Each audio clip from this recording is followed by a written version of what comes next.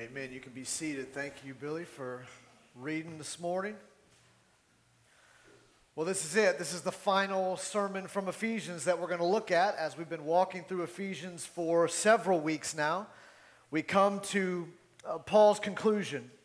And it's interesting what he concludes with, because what Paul concludes with is what ultimately matters and is most important for us moving forward. That is, how do we live out this relationship with Jesus? How do we live it out in a world that doesn't love him? How do we live out our Christian faith when all around us are forces of evil and those who do not wish to glorify God? How are Christians to respond and to live in the midst of that? And so in Ephesians chapter 6, what you have is Paul closing with this encouragement and also this challenge to go to battle.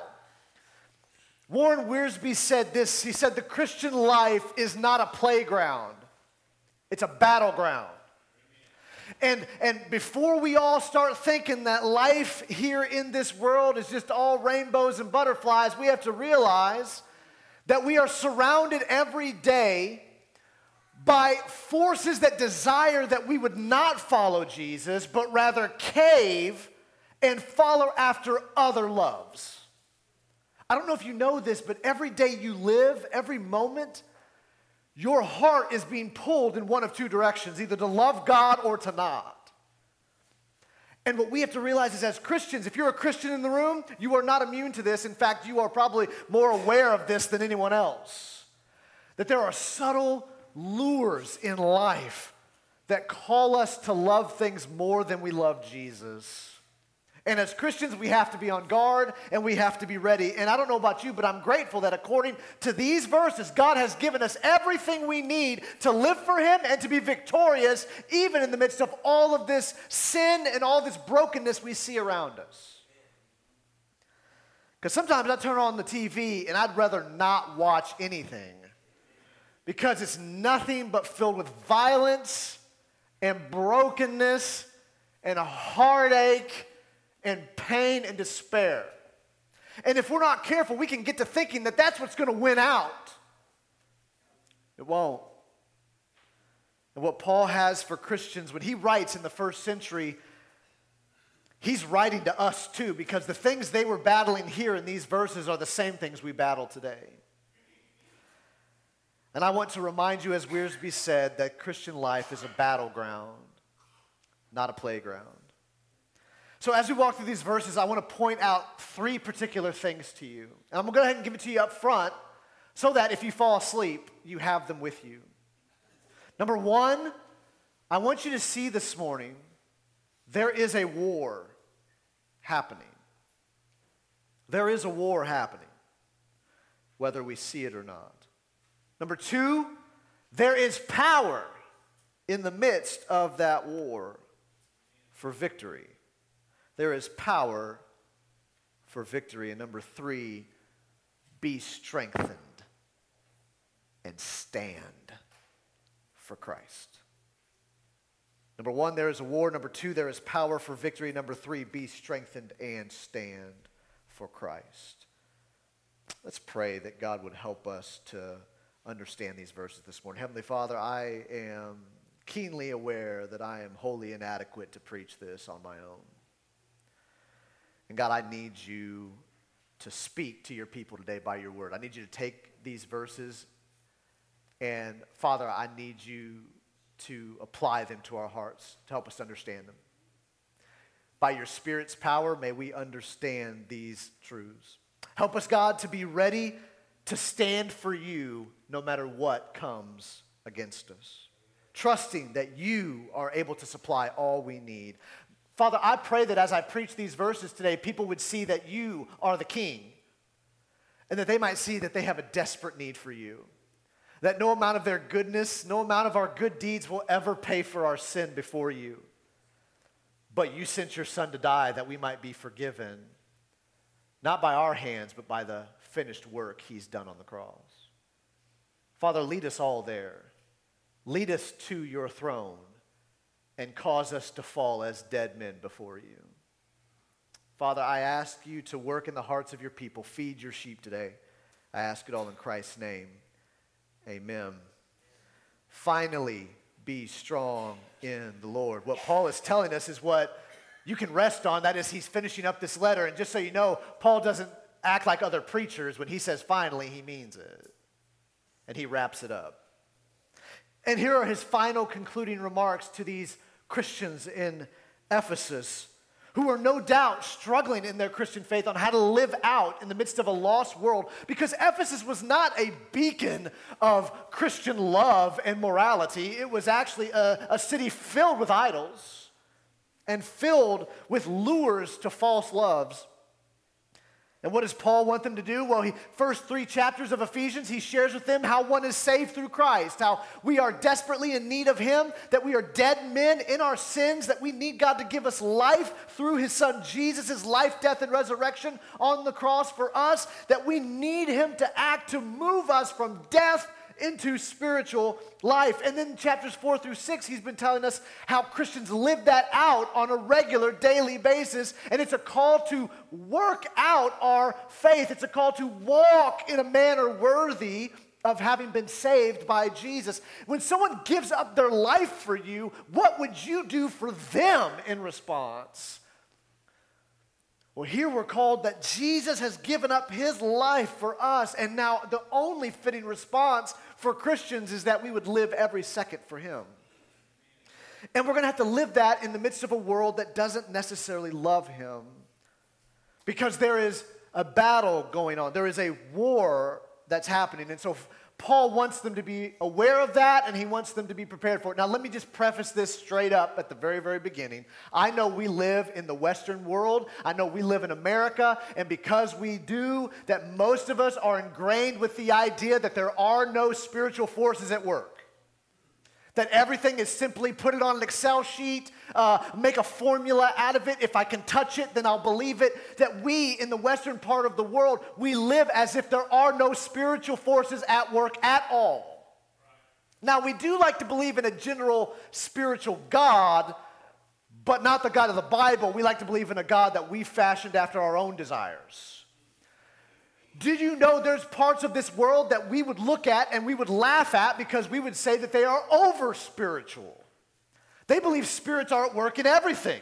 There's parts of the world you go to and they believe if they get a blown-out tire, it's because some evil spirit acted upon the tire to blow it out. Now, here's what I would say to you and to me this morning. I do believe that there are spiritual forces at work every day around us. That just because we can't see it doesn't mean it doesn't exist. I can feel the effects of it. And there are days that feel dark for me. I don't know if you've ever felt that, but I have. And I don't believe it's because I woke up on the wrong side of the bed. I don't believe it's because I ate a bad burrito, like my friend used to say. I believe it's because there are spiritual forces at work. And many times, because we live in America, because we live in the Western world, we just discount it and say it cannot exist. Paul is saying unequivocally that the truth of God states there is a spiritual war taking place among things that we can't even see. That is just as real as anything we could touch. And as Christians, we chase after falseness when we discount any idea that these things exist. Paul says, finally be strong in the Lord and in the strength of his might. That is a command by God to Christians. Be strong in the Lord and in the strength of his might. I want to point out to you that that word be strong is actually passive, which means that's something done to us. God's not saying, hey, y'all, suck it up. What he's saying is you need to be strong, and the only way you can be strong is if I strengthen you. So what the first thing Paul says here is, Christians, you can't live in this world and be victorious apart from Jesus. You have to have him because that's the only way you will be strengthened to be able to stand against the attacks of those who stand in opposition to God. And you and I as Christians need to be strengthened, be made strong by God. Think of it this way. It's as if we are vessels that are empty on our own, that we need God to pour strength into us. Not that we can fill ourselves, but that God promises He strengthens His people. But He says, going forward, put on the whole armor of God that you may be able to stand against the schemes of the devil. What has Paul just said? He has just said that if you discount the fact that there are any spiritual forces you can't see, then he's a liar. Paul makes no room for the idea that spiritual forces are a figment of our imagination. Paul says, without bending, that we are called to stand against the schemes of the devil. Listen, I know a lot of us in the room like to believe in God, but not many of us like to believe that there is a devil or that there are spiritual forces that are evil. And just so you know, I think this is exactly how Satan wants it. He wants us to discount that there's anything going on that we can't see. And Paul's emphasizing for Christians who are living in this world to be strengthened, be strong in the Lord, in the strength of His might, not ours, but His. And we do so by putting on the whole armor of God. Again, that's something God does. God supplies the armor, we don't. And the reason He gives us armor to live with and to put on is because there are schemes of the devil that are coming against Christians, trying to cause Christians to fall, to try and cause people to fall and not worship God. But God has supplied armor that we are to put on. That's a command.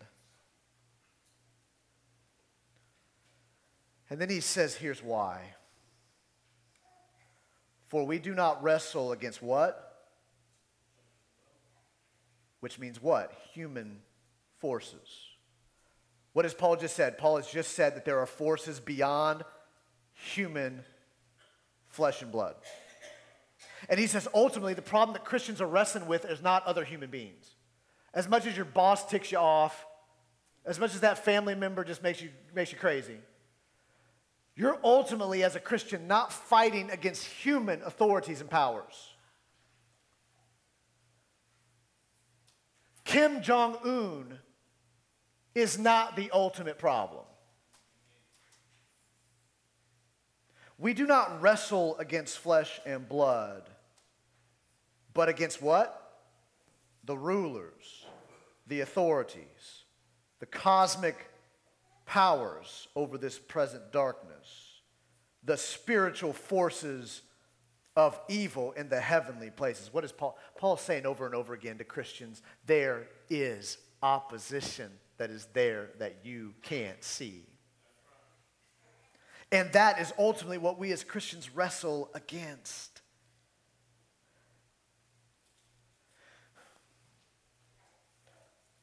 And this happens all around us every single day. And many of us go to bed frustrated and in despair and struggling because we don't recognize that what we're wrestling against is not ultimately human authorities and powers. It's ultimately against spiritual powers. Forces of evil that act in opposition to God. And I want you to notice that this whole wrestling with rulers and authorities and cosmic powers is sandwiched between the two commands he gives to put on the whole armor and to take up the armor. One is something done to us, put on the whole armor, something that is supplied to us, and then to take up the armor, that's an active command that we're supposed to be doing. So God says be strengthened, which only He can do. Then He says put on the whole armor of God, which only He can supply. And then He says take up the whole armor of God, which is our call, that we are to be active in our fight for Christ. That we don't sit on the sidelines waiting for something to happen. We are part of the war. And we're to put on and to take up not part of the armor, not some of it, but all of it. Why? Because there is a war being waged. That's what Paul clearly states. And this is a spiritual battle that is happening between forces of evil and God and his people.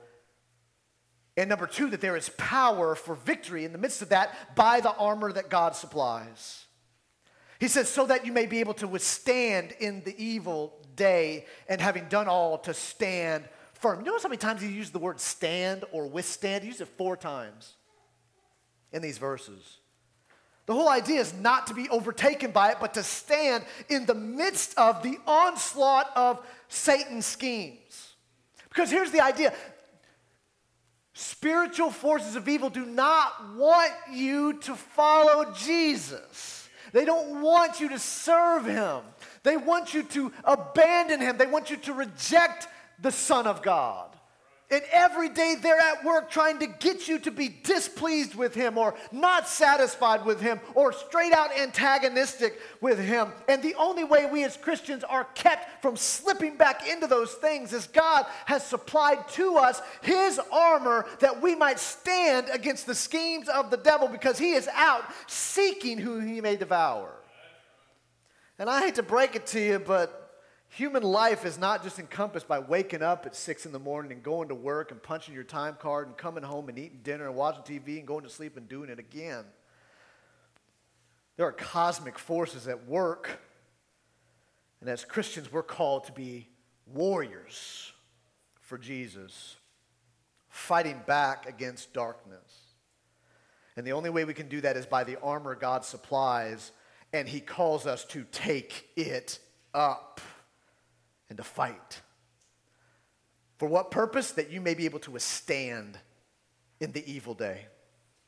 That you might have victory in the midst of all of these onslaughts. That you might be able to withstand that which Satan seeks to attack us with. To stand firm. And let me help you. Satan is not as powerful as God.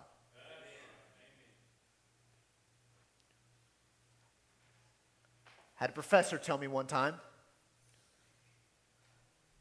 Satan is mighty, but God is almighty. And see, we can walk into this battle thinking, oh, it's a dualistic forces of good versus forces of evil, like Star Wars, and who's going to win? Is it going to be Darth Vader or Luke Skywalker? Like they're equal forces battling against each other. That's not how the Bible paints it. The Bible paints it that Satan can only do that which God allows him to do, that Satan doesn't have any authority of his own. Only God has supreme authority. And as such, this battle is not I hope God wins. This battle is, he's already won, and he's calling us to fight in the victory that's already been given in Jesus. We're not losers. He says we are more than conquerors because of what Christ has done. But you and I can't do this just by waking up one day and going, you know what, I think I'll take up the armor of God today. I think I'm going to fight back today. No. This is what God supplies, and as such, we can only do it if we're in Christ. The first, verse 10, finally be strong in the Lord, not in yourself. It's not your willpower that grants victory. It's the power of God working through his people by the Spirit. And all of this is a power greater than any of the powers that are on this earth. God is supreme over all of them. There is a war, but there's also power for victory, and it's found in Christ. So what does the armor look like? I'm glad you asked. He gives us 7 things about the armor of God. Now remember, Paul's in prison when he's writing this. We know that from verse 20. Paul's in prison. What is Paul looking at every day? Soldiers who have what? So what he's doing is, Paul is explaining to them God's power for them to withstand, and he's explaining it by giving the illustration of what soldiers wear, which Paul would be looking at every day. And so what he does is he gives us the armor in the order they would put it on. I didn't know that. I read that. Because just so you know, I'm not a genius on first century Roman armor. But he gives it to us in the order that they would put it on. What does he say? He says, stand therefore, right? That call to stand. Stand therefore, having fastened on the belt of truth. Now, again, this armor is not about physical armor. I'm not asking you to go to Walmart and buy a belt of truth, although that would be sweet if you could. That would be outstanding because I would have one. But he's using a metaphor, illustration to explain that the first thing a soldier would do would cinch up his garments to be ready for battle. And guess what that belt is? The truth. Just any truth? God's truth. The first and primary concern for a Christian is we cling to the truth of God. Because if we don't cling to the truth of God, guess what? We have nothing to withstand the onslaught of the enemy.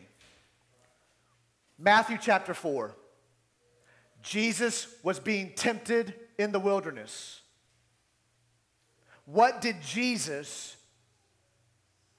use when speaking to Satan? The Word of God. Every time Satan tempted him, Jesus responded with the truth of God. Why? Because that is the primary thing we hold to in defense against what Satan and those opposed to God would seek to do in leading people away from him. And so the belt that you put on is that belt of truth, the belt of God's truth.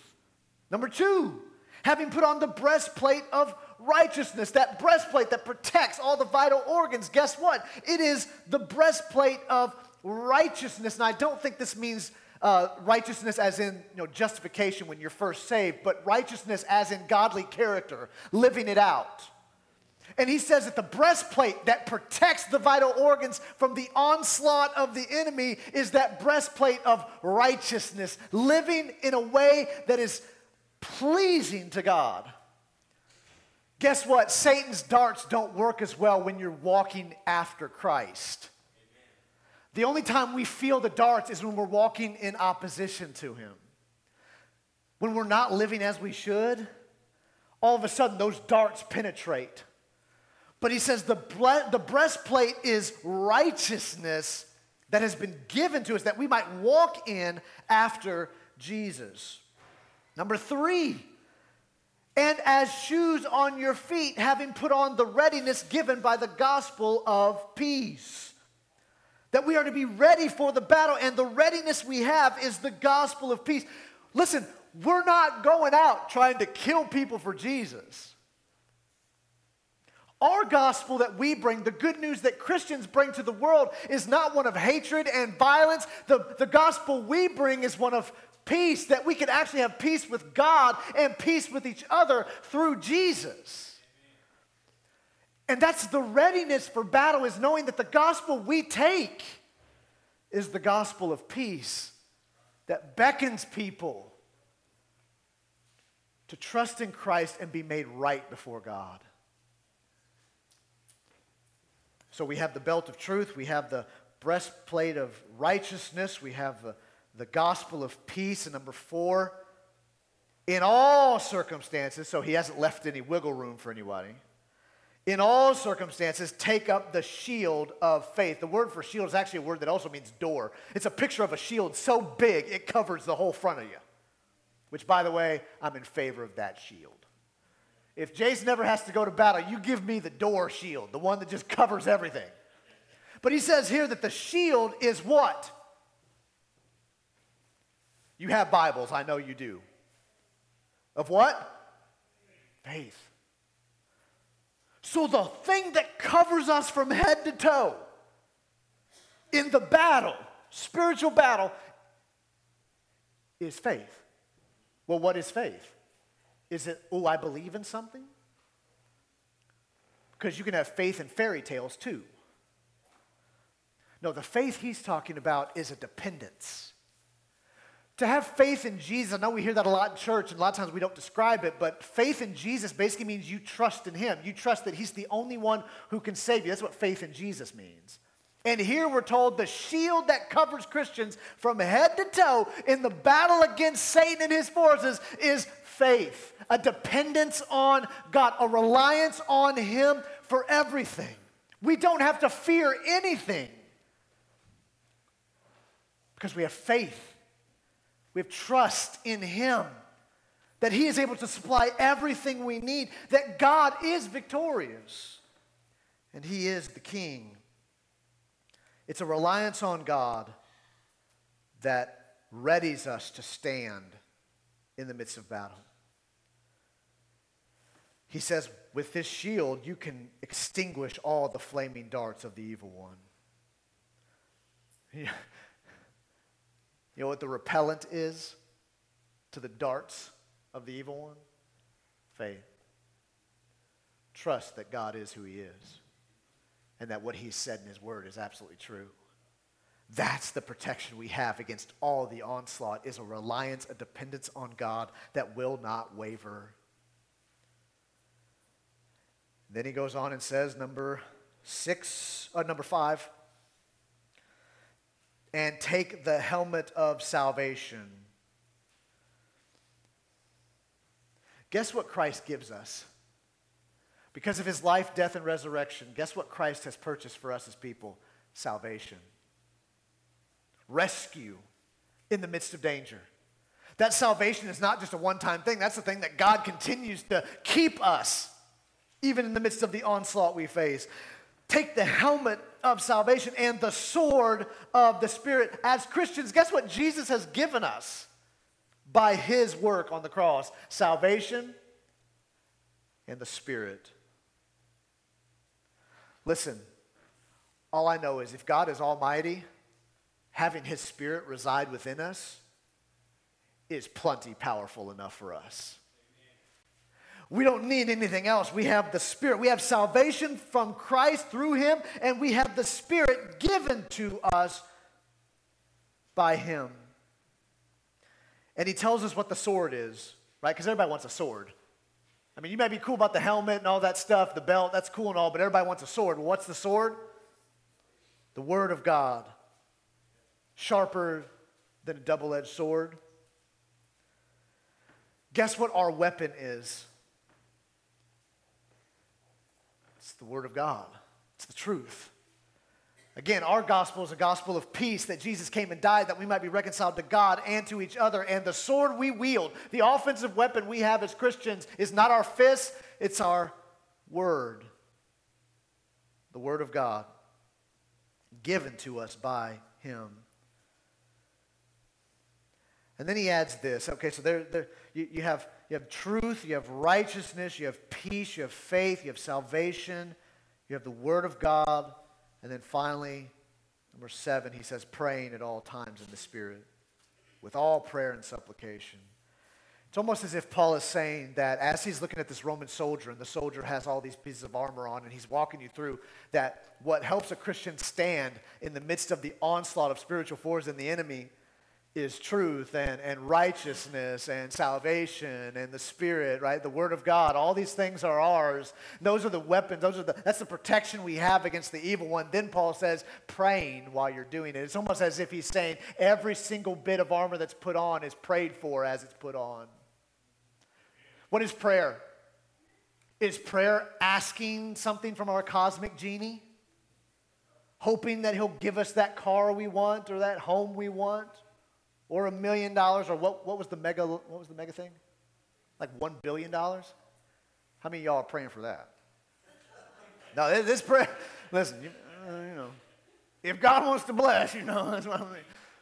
But what he's talking about here is a prayer of dependence on God. What prayer is for Christians, prayer is us telling God we can't handle it. We need Him to do something. We need Him to act. And we're dependent on Him to do it. As Paul says, the belt is being put on and the breastplate is being put on and the helmet's being put on. What Paul is saying is you've got to pray the whole time you're doing all that. Because every bit of this stuff doesn't matter if we don't have God, if we're not reliant on Him. And God's Word tells us that. We see throughout the Old Testament that God's people started relying on themselves instead of Him. And guess what happened to them? They lost. But when they depended on God, when they trusted in Him, guess what? God brought them victory. And so many times as Christians, we can think, thanks God for saving me, now I got it from here. There's not a single day, not a single second of this life that we don't need God for something.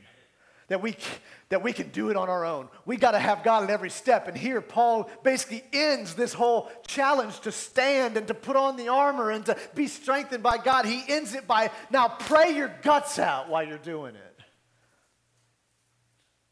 Praying at all times in the Spirit with all prayer and supplication. To that end, keep alert.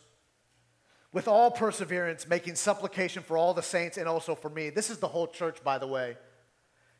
You need each other as Christians, because this is a whole church thing. He says, pray for all the saints and also for me. Paul knew he wasn't isolated. He wasn't alone. He wasn't an individual. He was a Christian, part of the Christian family, with other brothers and sisters who cared for him. And this is a fight that we wage together. We're not alone. And I don't know about you, but I'm grateful for that, because there's some days it feels like I'm by myself. And it feels like everything's coming. It feels like everything's coming against you. And if we're by ourselves, we will cave. But God has given us a family, a spiritual family that we can lean on and who will pray for us and encourage us to put on the armor again and put on the armor again and put it on. He prays that they would be alert and pray for all the saints and also for him. He says that words may be given to me in opening my mouth boldly to proclaim the mystery of the gospel. Paul knows that even his preaching, even in prison, is reliant upon the power of God at work. And I want you to notice something else as we close. This is it, I promise. This is it. I promise. Finally, I want you to see what Paul's prayer is not. What does Paul not pray for? Because to be honest with you, it's probably what I would have prayed for. What Paul doesn't pray for is that he be removed from battle. Oh, I'll be honest with you. There's a lot of preachers out there that will teach you that what God wants is for you not have to fight. That God doesn't want you having to battle. He wants you to have a nice life. He just wants you to have comfort and ease. Know what Paul prays for? Not take me out of the battle, not remove me from the battlefield. What Paul prays for is help me withstand in the midst of war. See, as Christians, we can't just sit on the sidelines and pray, God, please take away the battle. We can't, because we need him. We need him in the midst, and it's through that God grows us and strengthens us. If you want to be strengthened, it's not going to happen sitting at the playground. If you're going to be strengthened in the Lord, like he says in verse 10, how does God accomplish that strengthening? Through suffering and struggle and battle.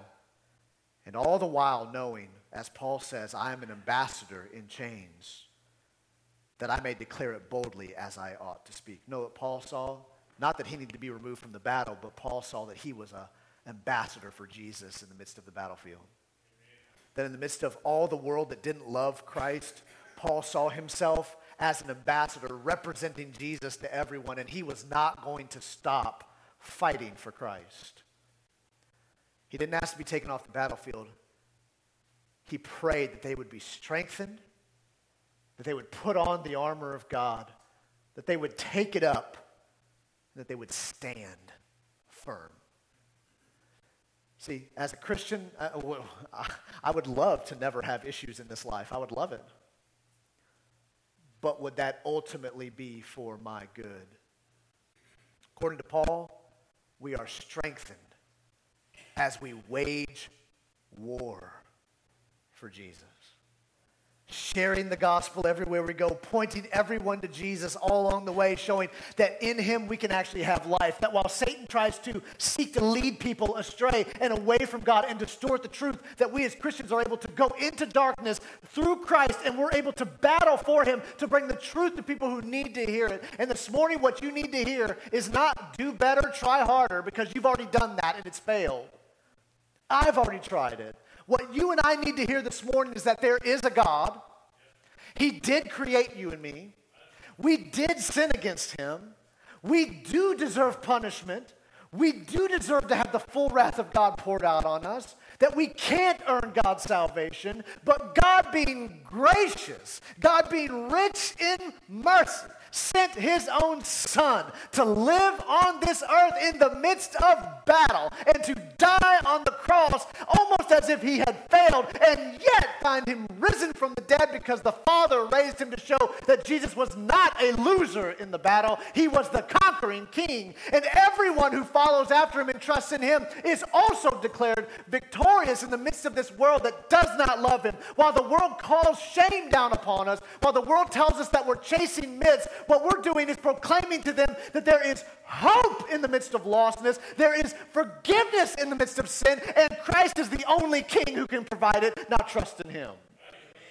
Now, my hope this morning is that every single one of us will see that I'm the sinner in that story. I'm the one who blew it. I'm the one who strayed against God. But oh, how loving he was to me that in 1996, he rescued my dead soul and made me alive with him forever. And it's not because I'm great. I'm still not. But it's because he is so immensely glorious and loving to me. That same salvation I have is the same salvation God offers to you this morning if you would turn away from your sins and run to Jesus. Would you pray with me? Heavenly Father, I love you. And I thank you that your word is true. And I thank you, Lord, that while I'm a sinner, and I didn't deserve any of your grace, that you reached down out of heaven by sending your own son, and he died the death I deserved. And you raised him from the grave to show that he was the conquering king, and his sacrifice was enough to save me from all of my sin. Father, I pray everyone in this room knows that to be true.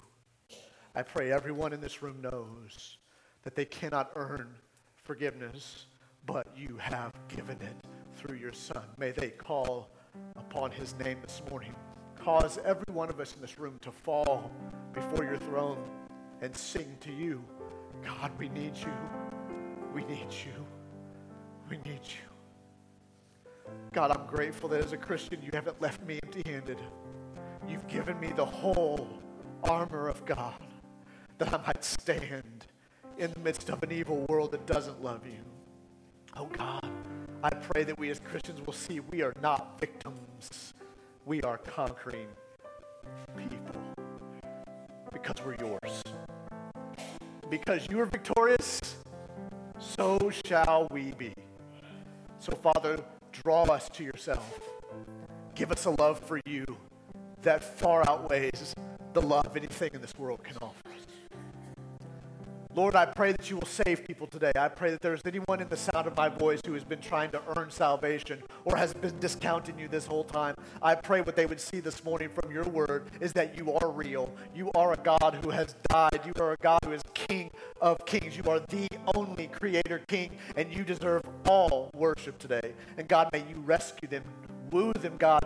Draw them to yourself, call them to yourself, and God, may they be obedient to fall before you and trust in you. And Father, as Christians, help us to live not as pitiful people, not as people who are worried about whether or not this is all going to work out. Help us as Christians to know the battle is already won, the war is already over. We're just waiting for our King to come again and to give us our marching orders. So Father, I pray we will be faithful to you until Jesus comes or you take us home. Help us to glorify your name. Thank you, God. Thank you that you're all powerful. To you alone be glory and honor and praise. We ask it all in Christ's name. Amen.